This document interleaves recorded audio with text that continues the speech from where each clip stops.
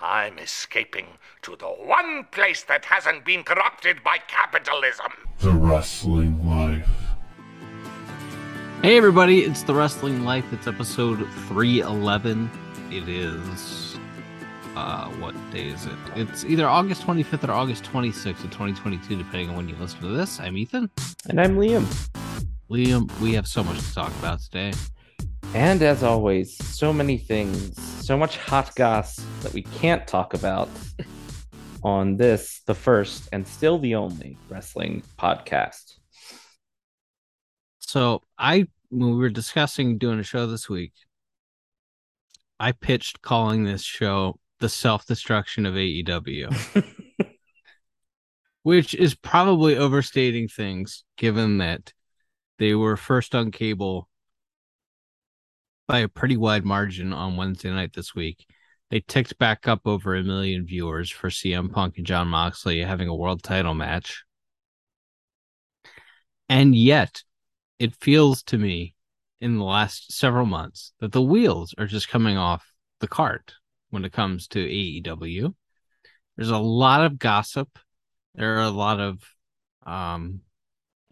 of things to get into there. We'll touch on WWE stuff later. Although there really wasn't a ton from WWE in Toronto. Well, I guess there was some from WWE in Toronto this week. We got Edge threatening to retire. Don't threaten me with a good time. My close personal friend Trish Stratus was on the show, and Johnny Gargano came back. So we'll get to the WWE stuff in a little bit here. But first, really, we are gossip queens first and foremost. So much gossip coming out of AEW. So we talked a little bit about CM Punk reverting to his true form on last week's show. You have coined the term for him, the meanest man who ever lived. So on this week's show, on this week's Dynamite, CM Punk and Jon Moxley had a world title unification match. It lasted like 4 minutes. It was a squash match. Jon Moxley squashed CM Punk, unified the world titles. CM Punk was carried off. Still somehow, apparently, they have a pay-per-view in 10 days with no main event announced. And apparently Punk and Moxley are going to main event that show as well. I don't know how, but okay. What did you think of CM Punk and Jon Moxley on Dynamite this week? Yeah, it was fascinating. I was, as you'll hear a little bit later in the bonus features, I was at the Oriole game during the live airing of Dynamite, so I didn't know the exact details of it, but I knew Moxley had won, which kind of surprised me. So I got home, I watched the show before I went to bed last on Wednesday night, and when I saw what they did, and then the follow-up promo that Jon Moxley cut, I thought, well, Punk's going to be gone for like another 3 months now. Like maybe he's really like, I thought, well, he must really not be 100%. And they just wanted to unify these belts. And then he'll come back as the taped up grizzled veteran in a few months with the, with the softening of this defeat being that he came back too soon and re-injured himself or whatever. But then when you throw in the nugget that apparently he's going to be main eventing All Out in 11 days, just makes no sense to me why you would do it and why you would do it in that way. It would be one thing if you had like a really wild, chaotic brawl before the bell rang and the match gets thrown out before it even starts and Moxley just destroys Punk and lays him out and breaks his foot again or whatever. But the fact that they did the match, I mean, Jon Moxley did not cheat. CM Punk injured himself within the story of the match, and then Moxley hit him with his move and beat him. So to me, this is kind of a twofold thing. One, I can't imagine doing a rematch 11 days later. Yes. But second of all, like in my opinion, and this is something WWE did this a lot over the years. It's not just an AEW thing, but My thing is always, if you are going to have a top guy beat another top guy in this dominant of fashion, that top guy who got the win should not just lose it back to the guy he just destroyed. Like, probably at all, but at least the first loss shouldn't be to the guy he destroyed. Like, theoretically, if you're doing this and John Moxley should be your guy for a year, and then Jungle Boy or somebody should be beating him, and that's somebody that can get something out of getting a win over John Moxley. Because if you just beat the guy savagely and then that guy comes back 2 weeks later and beats you, it doesn't feel like you're getting much out of it, if anything. Yeah, no argument whatsoever. I would go a step further and say that one, I don't think a an already established top guy should squash another top guy like that and like Moxley doesn't need that win that way. Moxley is as over as Moxley is going to be, and Moxley's bulletproof and he's protected and he doesn't lose a bunch. And was he really helped all that much with that dominant victory? I don't know. But for sure, CM Punk is your biggest star, and you just made him lose in 4 minutes. It was a little bit of a fluky banana peel thing. There's a story to tell there, but he lost your biggest star lost in a squash match. Why would you ever do that? I'm it's beyond me. And then come back and run it back 11 days later. Makes no sense to me.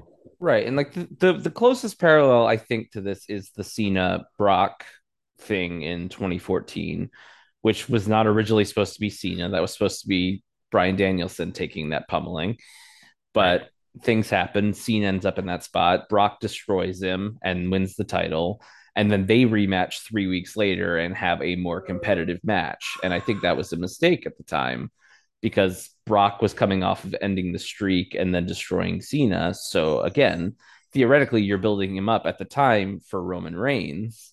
And instead you let Cena like start getting his heat back on Brock a few weeks later. So that feels like the closest parallel we have to this right now. Obviously, Moxley isn't really a Brock type monster character who, no sells guys offenses and kicks out of finishers at one and things like that. He's not really that type of character. So it's not really even a perfect comparison, even within this realm. But that's the closest one that I could think of. And yeah, to me, the thing is, I probably wouldn't have Punk get his win back ever at this point. But right. I certainly wouldn't do it before, let's say, November. Like if I were doing this and this is what we're doing, I would say, okay, Punk needs to be off the show until like October, and then he can come back on TV and win a couple of matches and get back in the rankings and earn one more shot at Moxley, and then you do that at the November show. But so again, if at all, I would have Moxley beat him again in November based on what you've done now. Right. But under no circumstances would I A, book a rematch that quickly, or B, have Punk win after what you did. So it's quite the interesting conundrum they've built for themselves. Well, after Dynamite this week is when things really started to get good. As always, when the now weekly, I guess, trickle of scoops comes out from the tapings of the arguments and behind the scenes maneuverings start to leak out.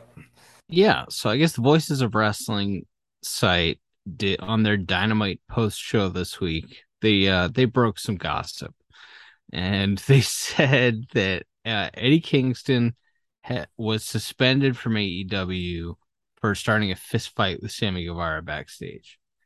Now, in later retellings and in the official report of this, Eddie Kingston was quote unquote secretly suspended, unquote. By the way, secret is something you tell one other person. That's the definition of a secret. Mm-hmm. Eddie was suspended. There was no fist fight. In Sammy Guevara's retelling of the story, Eddie tried to pie face him, but sort of ended up just lightly touching his face, which he said was weird. which which I am not a Sammy Guevara guy, and that was an extremely funny way of putting it. Mm-hmm. But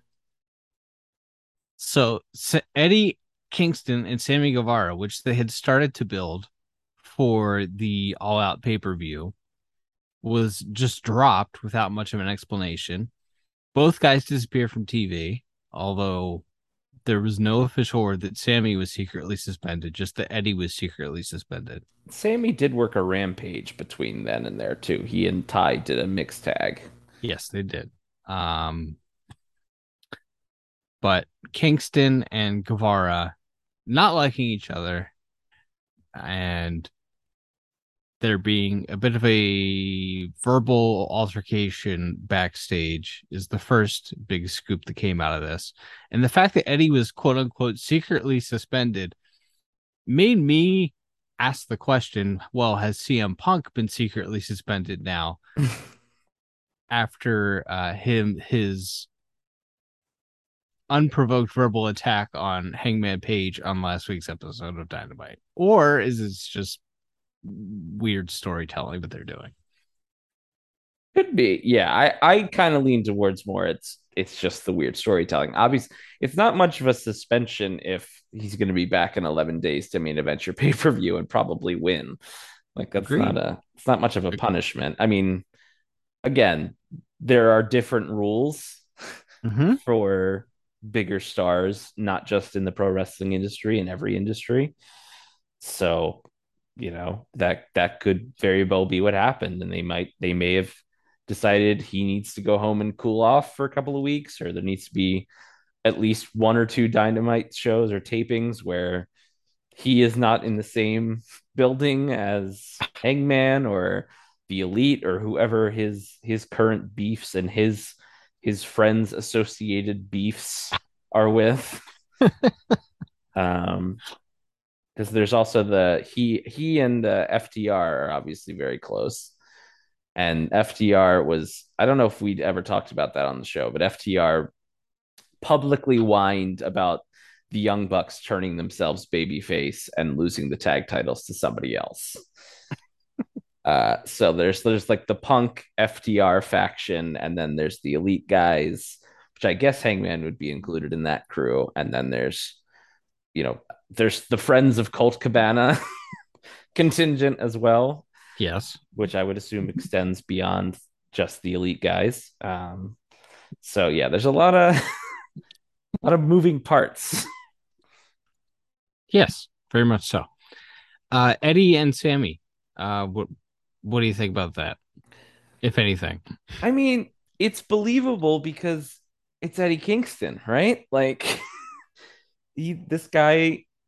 Where does the working start and where does the guy stop and where does the character start? I don't know. I mean, yeah, there's a clip from he was doing one of those live high spot signings where they're just like handing him figures to sign, and they're just shooting the S while he's talking, and he specifically mentioned how like he hopes Sammy's at TV this week because he's gonna go F him up or something like that. Like, and again, he was in the middle of a television feud with Sammy and the rest of Jericho's crew, but and there was, I guess, a tweet from a few months ago where Eddie took exception to Sammy posing with the TNT title in a suggestive way because he felt like that title represents Brody Lee and that's disrespectful or something. I don't like, again, but Eddie Kingston, by his own admission, he did a tremendous article in the Players Tribune a couple months ago where he just talked about his mental health issues and his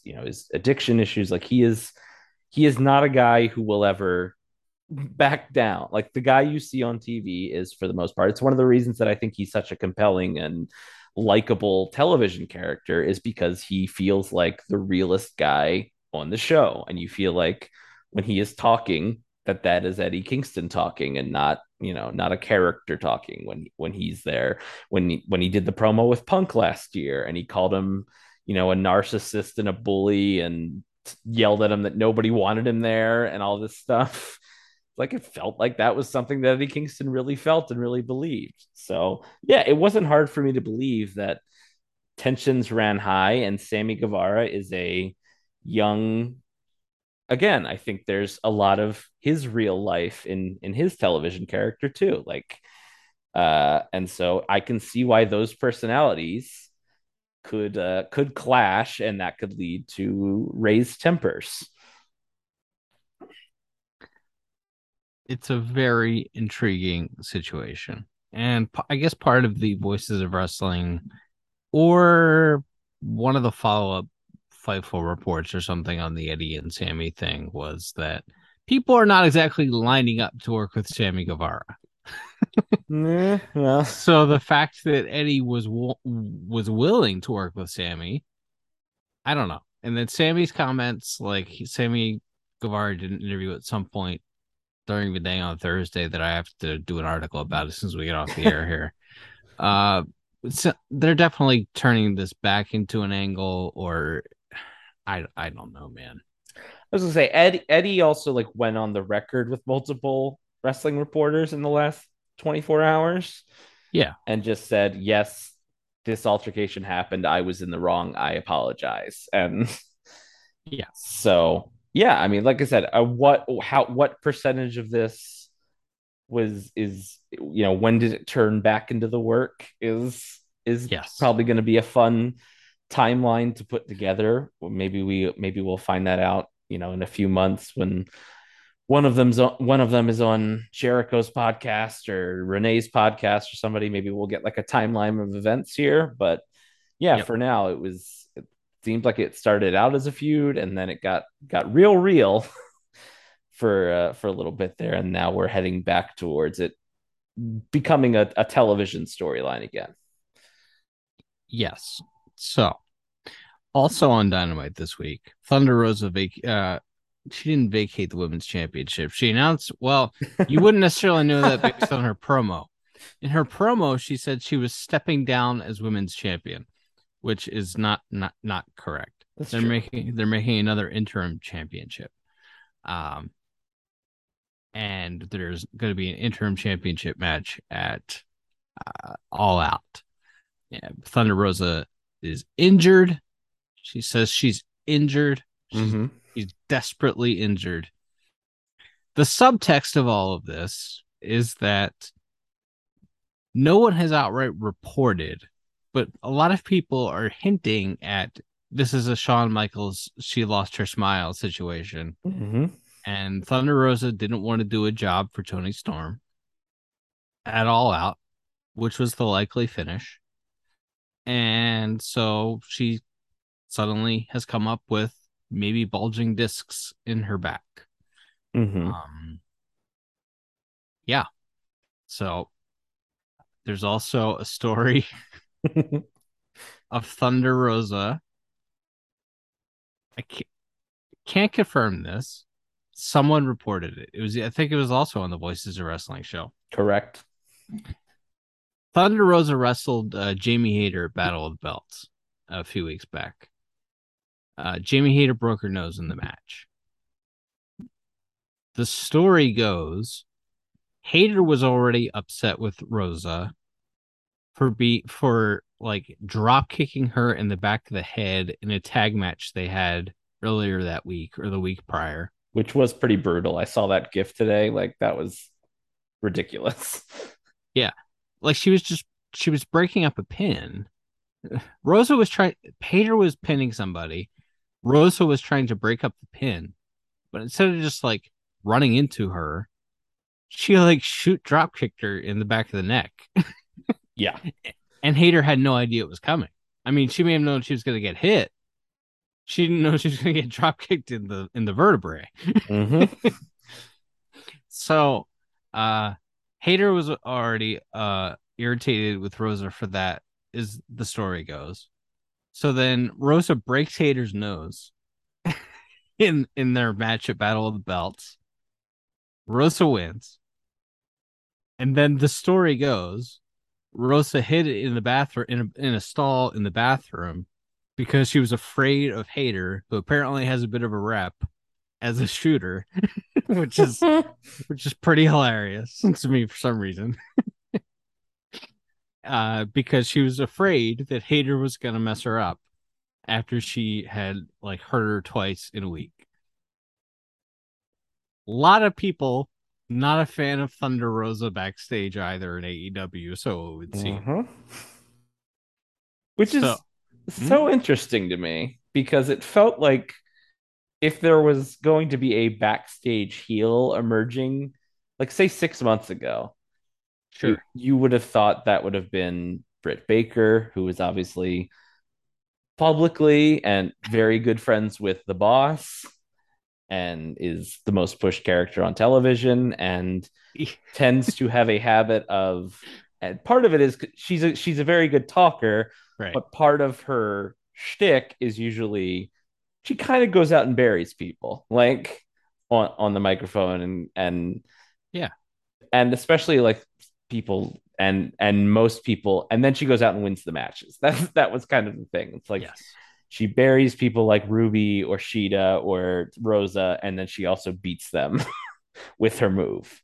Yeah. And so you would have thought maybe that if there was an emerging, clique forming in the locker room, and obviously I'm sure not every woman in the locker room or every person in AEW hates Thunder Rosa, but Sure. it sure felt like there was some sort of tide shift at some point, and now it feels like Rosa is maybe public enemy number one.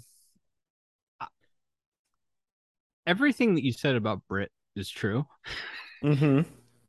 Like last week, maybe they knew that Rosa wasn't gonna do a job last week.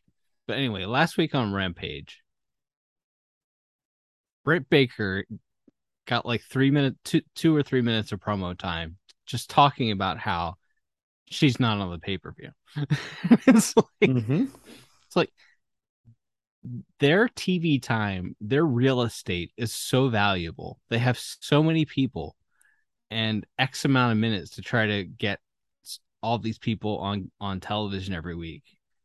But they deemed it important enough to give Britt Baker 3 minutes to talk about how she's not on the pay-per-view. Just to remind you that Britt Baker is the biggest star on the show. Mm-hmm. And it's like, look, I don't think Britt Baker means any ill will by any of this. I've heard mostly good things about Britt Baker.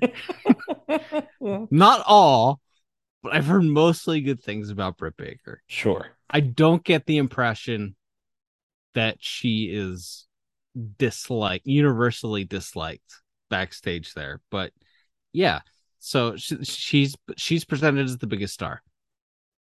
Thunder Rosa was like this hybrid character coach kind of thing,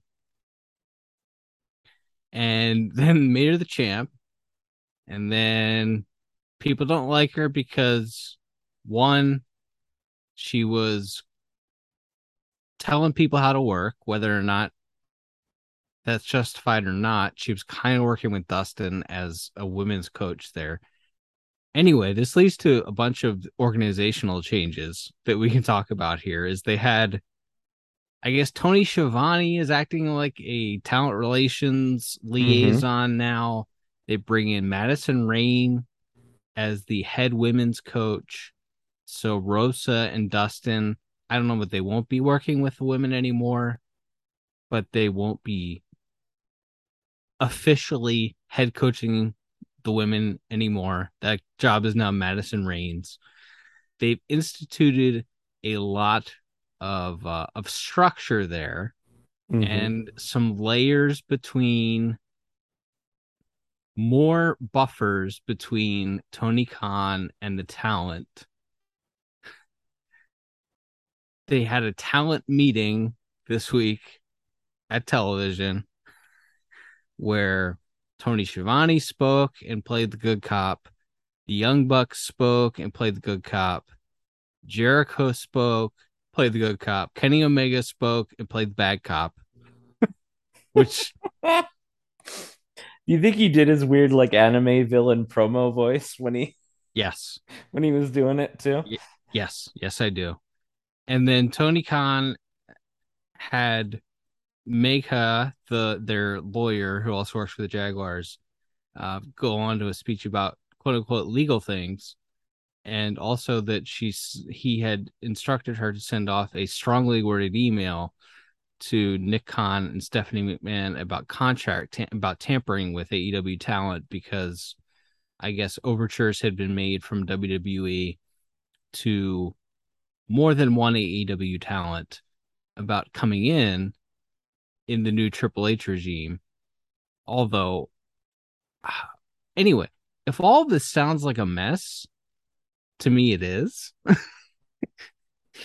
And there's just not everything is sunshine and rainbows in that company. We've known this for a long time, and now it's starting to come out. Yeah, it was interesting. So when they originally announced these structural changes with Shivani and Sanjay Dutt and whoever getting promoted, and Madison Rayne coming in, they did a podcast. Shivani, the podcast he and Aubrey does, Yes, where he just sort of explained what his role is now, which I listened to part of, and he basically said like he has certain roles as far as like he has to, like he produces edits on Rampage and things like that were already kind of in his job description. But as far as the talent relations side goes, it's like most of my job is, if I'm not in a meeting or something, is to go around to people and just say, how you feeling? How you doing? What do you like? How are you? Like that's his job now. And right, he made a point of saying that for a long time in many different companies, uh, people in wrestling have been treated by like S by the office. right, And this is going to be a slow process, but he thinks that he said he works directly with the EVPs, and he's working with Pat Buck and Sanjay, and he's working with Tony, and he said there's still more things that he personally would like to see change, and things that he thinks would help the show continuity wise and things like that. But as far as the day-to-day structure and making sure that people feel heard and feel like they have a sounding board and someone that they can talk to, that he's kind of meant to be that sponge who is there to hear people's questions and concerns, and to communicate the office's position of like, hey, we have this coming up for you, or hey, sorry, we don't really have much going on for you right now. right, If you have a pitch for us, let us know, type of thing. So right, that's kind of, he kind of went over like that in detail, which is good, because if previously the solution was the only thing you really had to do was go knock on the Buck door or knock on Tony's door, and now you have more people that you can go to, or there's more of a direct channel for various things, whether it's a storyline idea or legal stuff or whatever it is. That is good, but it's also going to be something that maybe, because it's coming in the midst of all this upheaval, it's going to be maybe 6 months to a year before this is all smooth, where this is all beginning to run smoothly. And in the meantime, there could be people looking to jump ship or get out of there, or more fights or arguments or hurt feelings or whatever, before they can really get, iron all the kinks out of this. Well, as I mentioned, I wanted to title the show "The Self-Destruction of AEW." Mm-hmm. At a certain point, look, longtime listener will remember AEW has never exactly been my cup of tea, but I can understand the appeal of AEW if you're just watching it kind of passively as entertainment. And there have been a lot of really good wrestling matches. Like the main event on Dynamite this week with the Death Triangle guys wrestling Will Ospreay and his boys. Absolutely insane. Crazy good match. Just wild, state of the art stuff. Just tremendous. That being said, it feels like at a certain point, even if it was not my cup of tea, I could see the appeal at a certain point, and I could understand what they were doing. Right now, they have pay-per-view in 10 or 11 days, 10 days now. No main event officially announced. They are promoting an entirely different wrestling promotion at the same time. They have Ring of Honor now. The introduction of the All Atlantic Championship. The introduction of the Trios Championship. The Ring of Honor title. The Ring of Honor Pure title. The Ring of Honor Tag Team titles. The Ring of Honor Trios titles. Where was the point where everything got very scatterbrained? Was it the purchase of Ring of Honor? Was it Cody leaving? Was it? I feel like it feels personally to me as though there was a tipping point this year where things went off the rails. And I think it's one of those two. I think it's either Tony buying Ring of Honor and further splitting his attention, or Cody leaving. One of those two, I feel like, kind of made this thing almost impossible to follow and just feel like an attention deficit disorder circus.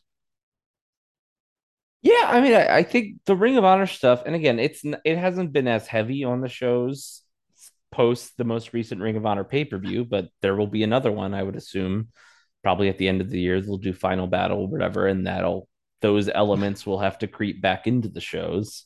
There's a Ring of Honor title match on Rampage this week. Sure, but like Claudio's going to be on the show, and he happens to be the Ring of Honor champion, so that one doesn't feel like as intrusive to me as like, fair point. As the Jay Trust Lethal, Busters. Yes, the Jay Lethal or the Trust Busters, or some of these folks that are clearly earmarked for Ring of Honor whenever this mythical television deal that they think they're going to get for Ring of Honor is. A lot of these guys would theoretically go over to that show and mostly only be on that show, right? Which is fine. But until then, yes, you do have that bleed over, and then yes, if Ring of Honor has a pay-per-view show, then there's no other place for him to plug that and build up matches than on the AEW television shows. So I think, and for me, it's a little bit like, I think anyone that's buying a Ring of Honor pay-per-view is most likely going to buy it based on the matches announced. Right. So you could probably just, go on a Rampage or a Dynamite and just go, here's the card for this Ring of Honor show this Saturday. And people would probably, buy it or not buy it based on that. I don't think you have to do a ton of angles to set up. But regardless of that, I do think that is a good point, because the summer there, I think the continued influx of talent through the first part of this year with Keith Lee and Swerve, and a lot of those guys are very good, and I understand why you want them in your company, but the roster was not, light before a lot of these guys came in. And then yes, you add all the Ring of Honor guys, you add Joe, you add the Claudio, you add all of these people. That feels like that was the symptom. And yeah, I do think Cody leading, he was clearly a guy who, again, had his detractors in AEW, and who a lot of people look to as the guy, as the leader, as the, maybe the real boss in some ways for them. And when he left, there was probably a little bit of a power void, and without anyone kind of taking over again, maybe Cody was a really good sounding board for some of these problems, and he was able to kind of filter out some of the more combustible elements, and maybe that. So that, yeah, I could see Cody as like a backstage personality, being a part of this too, because yeah, you can look at the television shows at this time last year, and they felt, there's always an element of to the back, and what's coming up next, and what's coming up Friday, and what's coming up Monday.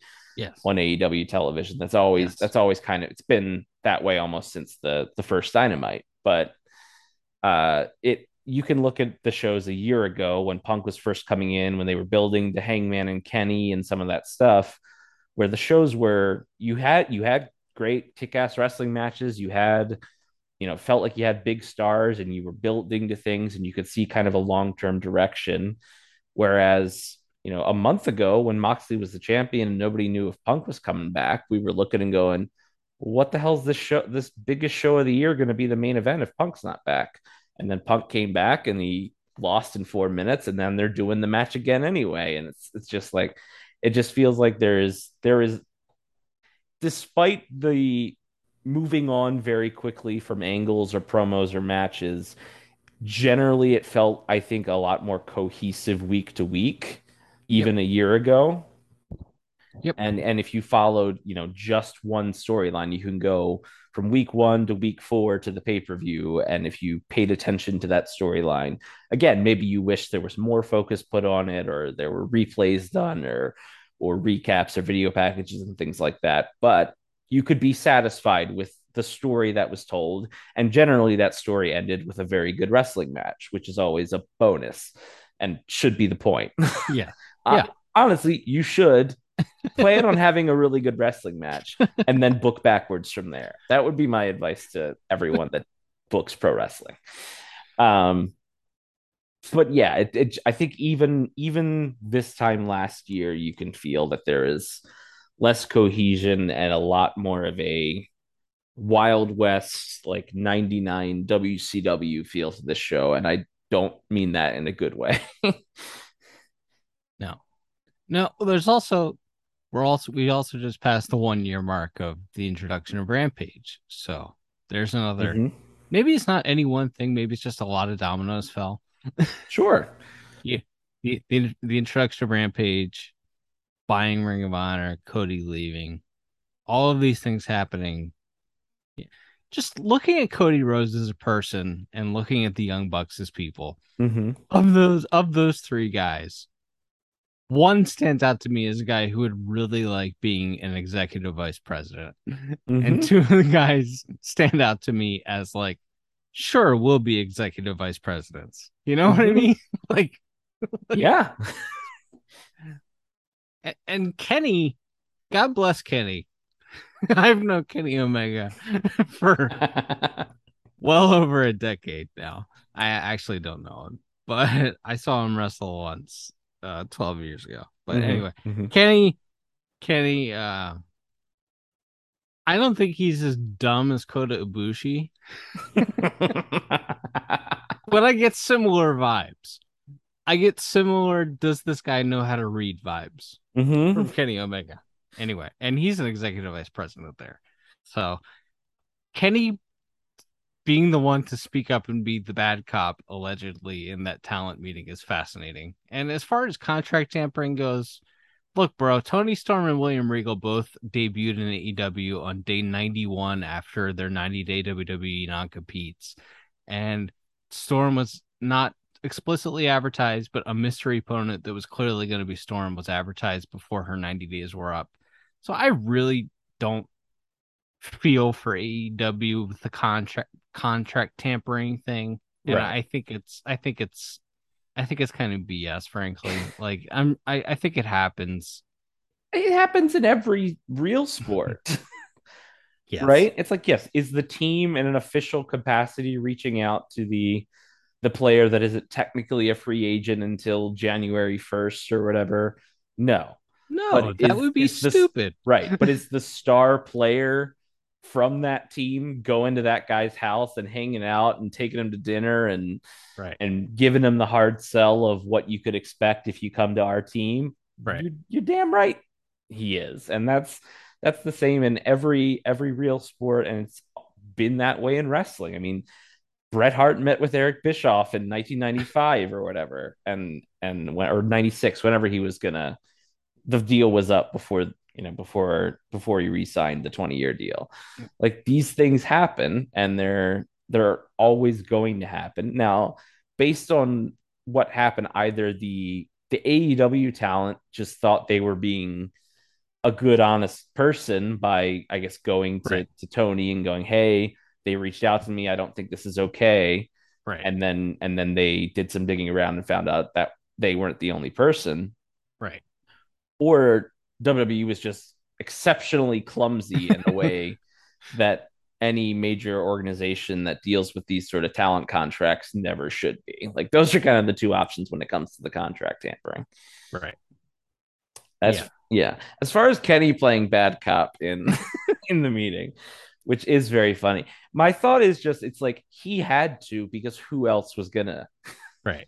Tony, the boss, is never the bad cop, right? We know this from years Yep. of Vince loved me, but Johnny Ace or JR or Paul Heyman or whoever, they screwed Right. me over. Right. Yep.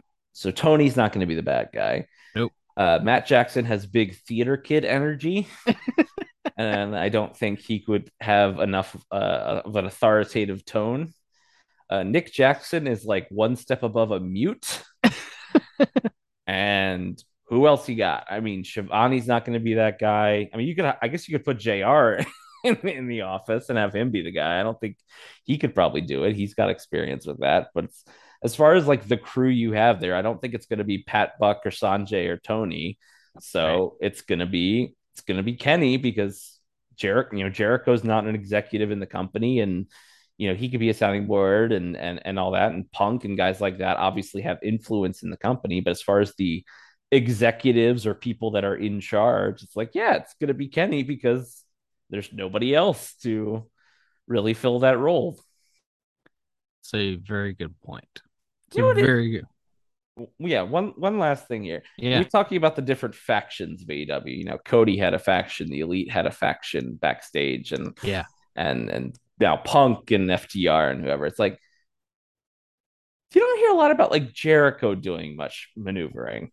Like I don't know if he's just happy with what they give him creatively and he has a lot of say, so he's fine, or if he's just really good at baby facing himself to everybody in that company. But it's like you haven't heard a lot of like Jericho's political maneuverings over the last couple of years, which is, I think, fascinating when Punk's been there a lot less time than Jericho has, and has already apparently ruffled feathers a lot more aggressively. Jericho, to me, I mean, that's just never been Jericho. I mean, maybe because he was such a victim of it Mm-hmm. in WCW. And we personally may not like Chris Jericho as a human being for various reasons, Right. but like just as a dude in the locker room, it's like he just wants to. He clearly does have some of that in him, because like he's always got an angle going and he always has a story going Mm-hmm. and he's always on TV. He's very good at attaching himself to somebody that's usually coming off of like a very hot angle, or Yes. someone Or that he knows can get a good match out of him at his advanced age. yes, or whoever's going to be a guy down the road. A Jungle Mm-hmm. Boy early in the AEW run, Wheeler Yuta here recently. Garcia now. Yes. But it's like Jericho the politician, no. Jericho who wants to be a star and wants to be on television, yes. Jericho wants to just do good stuff, yes. I think, yeah. So, despite his personal political leanings, I don't think that Jericho wrestling politician has ever really been much of a thing. I think he very much prides himself on being one of the boys in that regard. Mm-hmm. Yeah. But that is interesting to point. There's no Jericho clique. Right. Like I'm sure there's people he hangs out with, or people that go to him for, like, again, Britt Baker and people like that have mentioned that Jericho is very hands-on with their character, and I'm sure he was. Uh but I'm sure he seems like a guy who's very good at giving attention, like you said, to up and coming acts. It's just, and again, maybe that's his version of maneuvering. It's just like, hey, I know this person's got a lot of talent, and I want to be somebody that didn't stand in their way, like say, a Bischoff or Goldberg or any of the people that he butted heads with on his way up the card, or Triple H or whoever. Like maybe he just has makes a very conscious effort to be a guy who's like, hey, I can see this guy has something. I'm going to be here to elevate that and be a part of that story in a positive way. Yep. WWE, just real quick. Raw in Toronto this week. Trish Stratus was there. Kevin Owens was presented as a badass again for like the second or third straight week in the Triple H regime. Johnny Gargano surprise return out of nowhere, and Edge talked about retiring this time next year if there's a show in Toronto around this time. Gargano coming back in, Edge saying he's going to retire. The two big things to me. Once Hunter got power, I can't say I was surprised that Gargano went back to WWE. The timing was surprising, but maybe not when you consider that AEW was in Cleveland, his hometown, this week. And maybe they really wanted to get a deal done before that show for some reason. Thoughts on Gargano coming back and Edge saying that he could retire next year around this time? Yeah, I think Johnny Gargano is great, and I think you'd be crazy to have a wrestling show and not want that guy. Yeah. So I'm happy that he's going to get a chance. Again, do I think Hunter would necessarily pick this guy to push him as hard as he pushed him in NXT? Maybe not. But I think that guy will get a chance to get himself over. And if he does, he will be given opportunities to be a main eventer and a top guy potentially, or maybe he'll just be a solid middle of the card guy. I think I think you always need a guy on a show like Gargano who he can talk, he can have great matches, he's a great baby face. He can do, like, he did a lot of comedy heel stuff his last year in NXT. So it's like he's incredibly versatile and you can plug him in a lot of places. Like, is he ever going to be your top guy, perennial world champ? No, but could he fill like a Christian Chris Jericho type role in WWE for the next 5 to 10 years? I don't see why not. You could restart the DIY tag team if you want. Ciampa, it's a much better fit than Ciampa and Miz, although Ciampa has made that work, much to his credit. Only thing I worry about with Gargano is it was at the point in the last year and a half of his NXT run where he was really only wrestling on takeovers because he was so beat up. He would get hurt every time he would wrestle. And so I worry about maybe after 8 or 9 months off or whatever it's been, maybe he's doing better, and maybe sticking him in a tag team would help with his longevity. But I worry about a small guy like that and his longevity when he already has like a track record of getting hurt every time he wrestles. So I worry about that, but I think everything else he said is more than valid. And Edge is going to retire. Oh no, wait, please come back. Don't stop. Yeah, I don't know. I think we've talked about this a lot over the last 2 years or however long he's been back. And look, I think obviously that first match he had with Randy Orton would not have been what it was if they did that in front of a crowd instead of in an empty gymnasium. So I don't hold that against him, other than that they decided to go 48 minutes or whatever. Yeah. I hold that against him.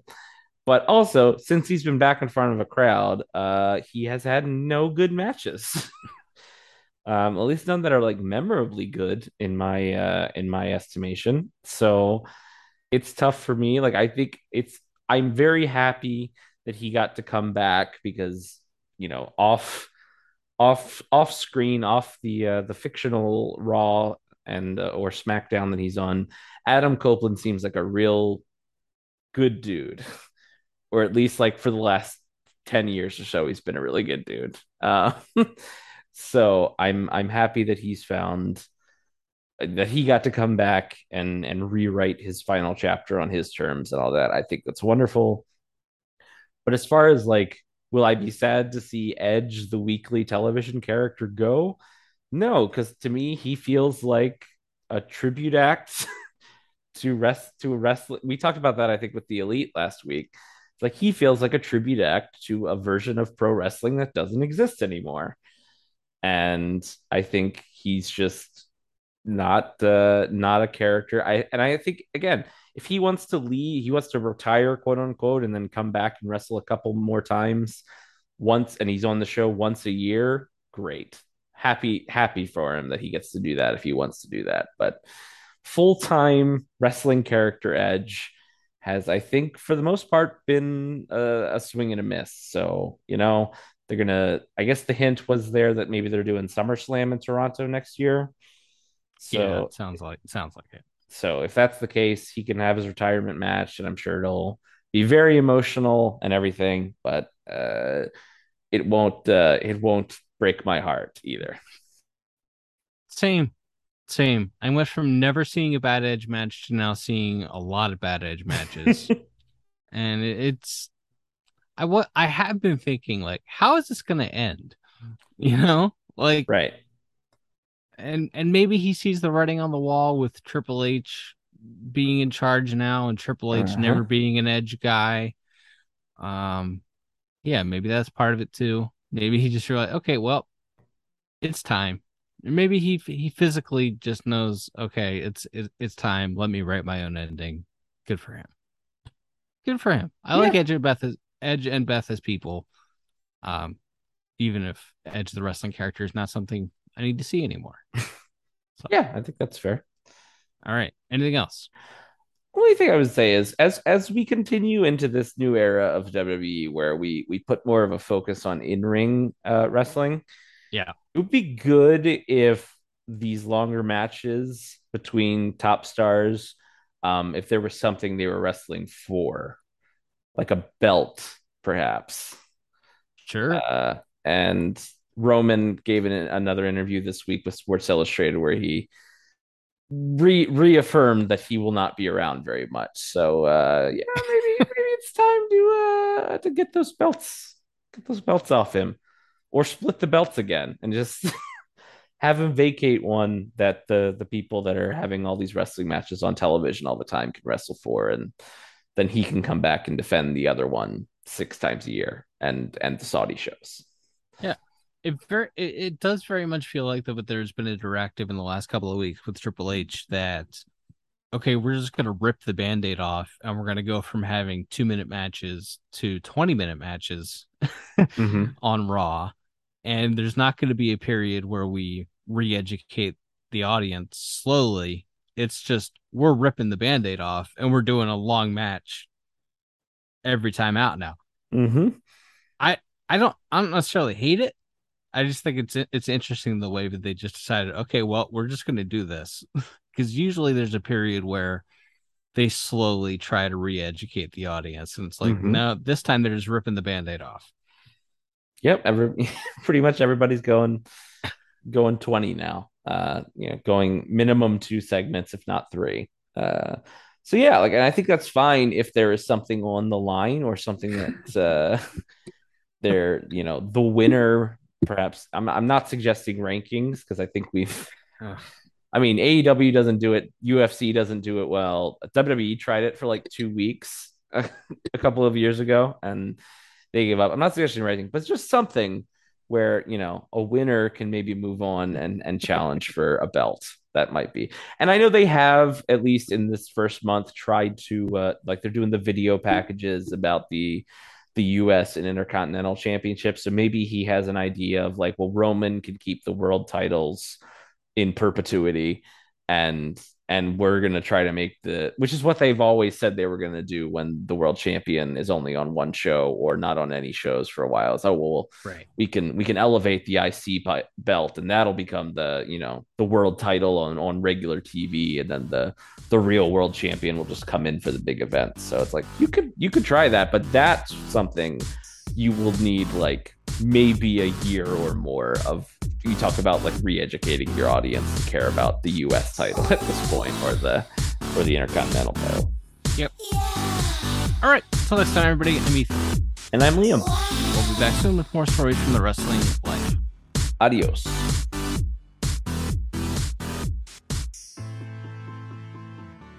Thanks for listening. Don't forget to leave us a 5-star review on Apple Podcasts. Now, here are this week's bonus features.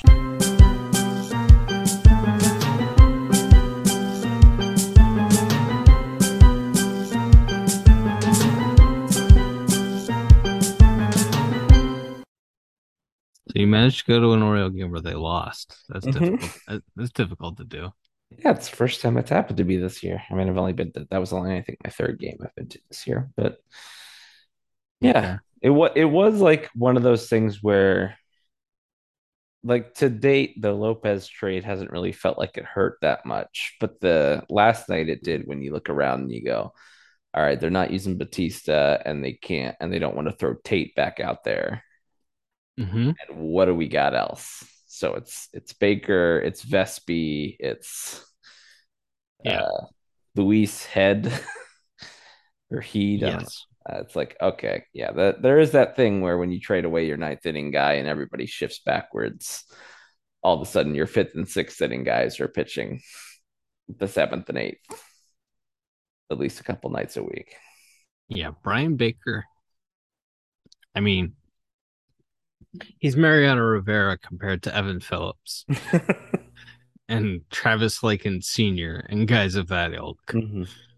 But yes, doesn't really inspire confidence when you see Brian Baker's coming into the game. Yeah, I mean, particularly in last night's case, it was just they gave up 12 hits and they were all singles. Like they Yeah. Yep. and there was a couple walks in there too, but it's like they didn't. It's not like they were giving up a ton of bombs or anything. It's just a lot of balls squeaking through. You know, there's a couple Yes. plays where you're like, hey, if someone besides Rudy Odor was playing second base, maybe that's not a hit. But you know, it's worth it for that once every 3 weeks where he hits a majestic bomb. Yes. No one hits a more majestic bomb. I gotta give him that. Most swanger a negative war player has ever have, but you don't feel like it's unearned somehow. Right. Yes. It's a guy you want on your team. Maybe you want him playing once a week instead of 6 times a week, but you Mm-hmm. want him on your team. Yeah. I try to keep on keeping on.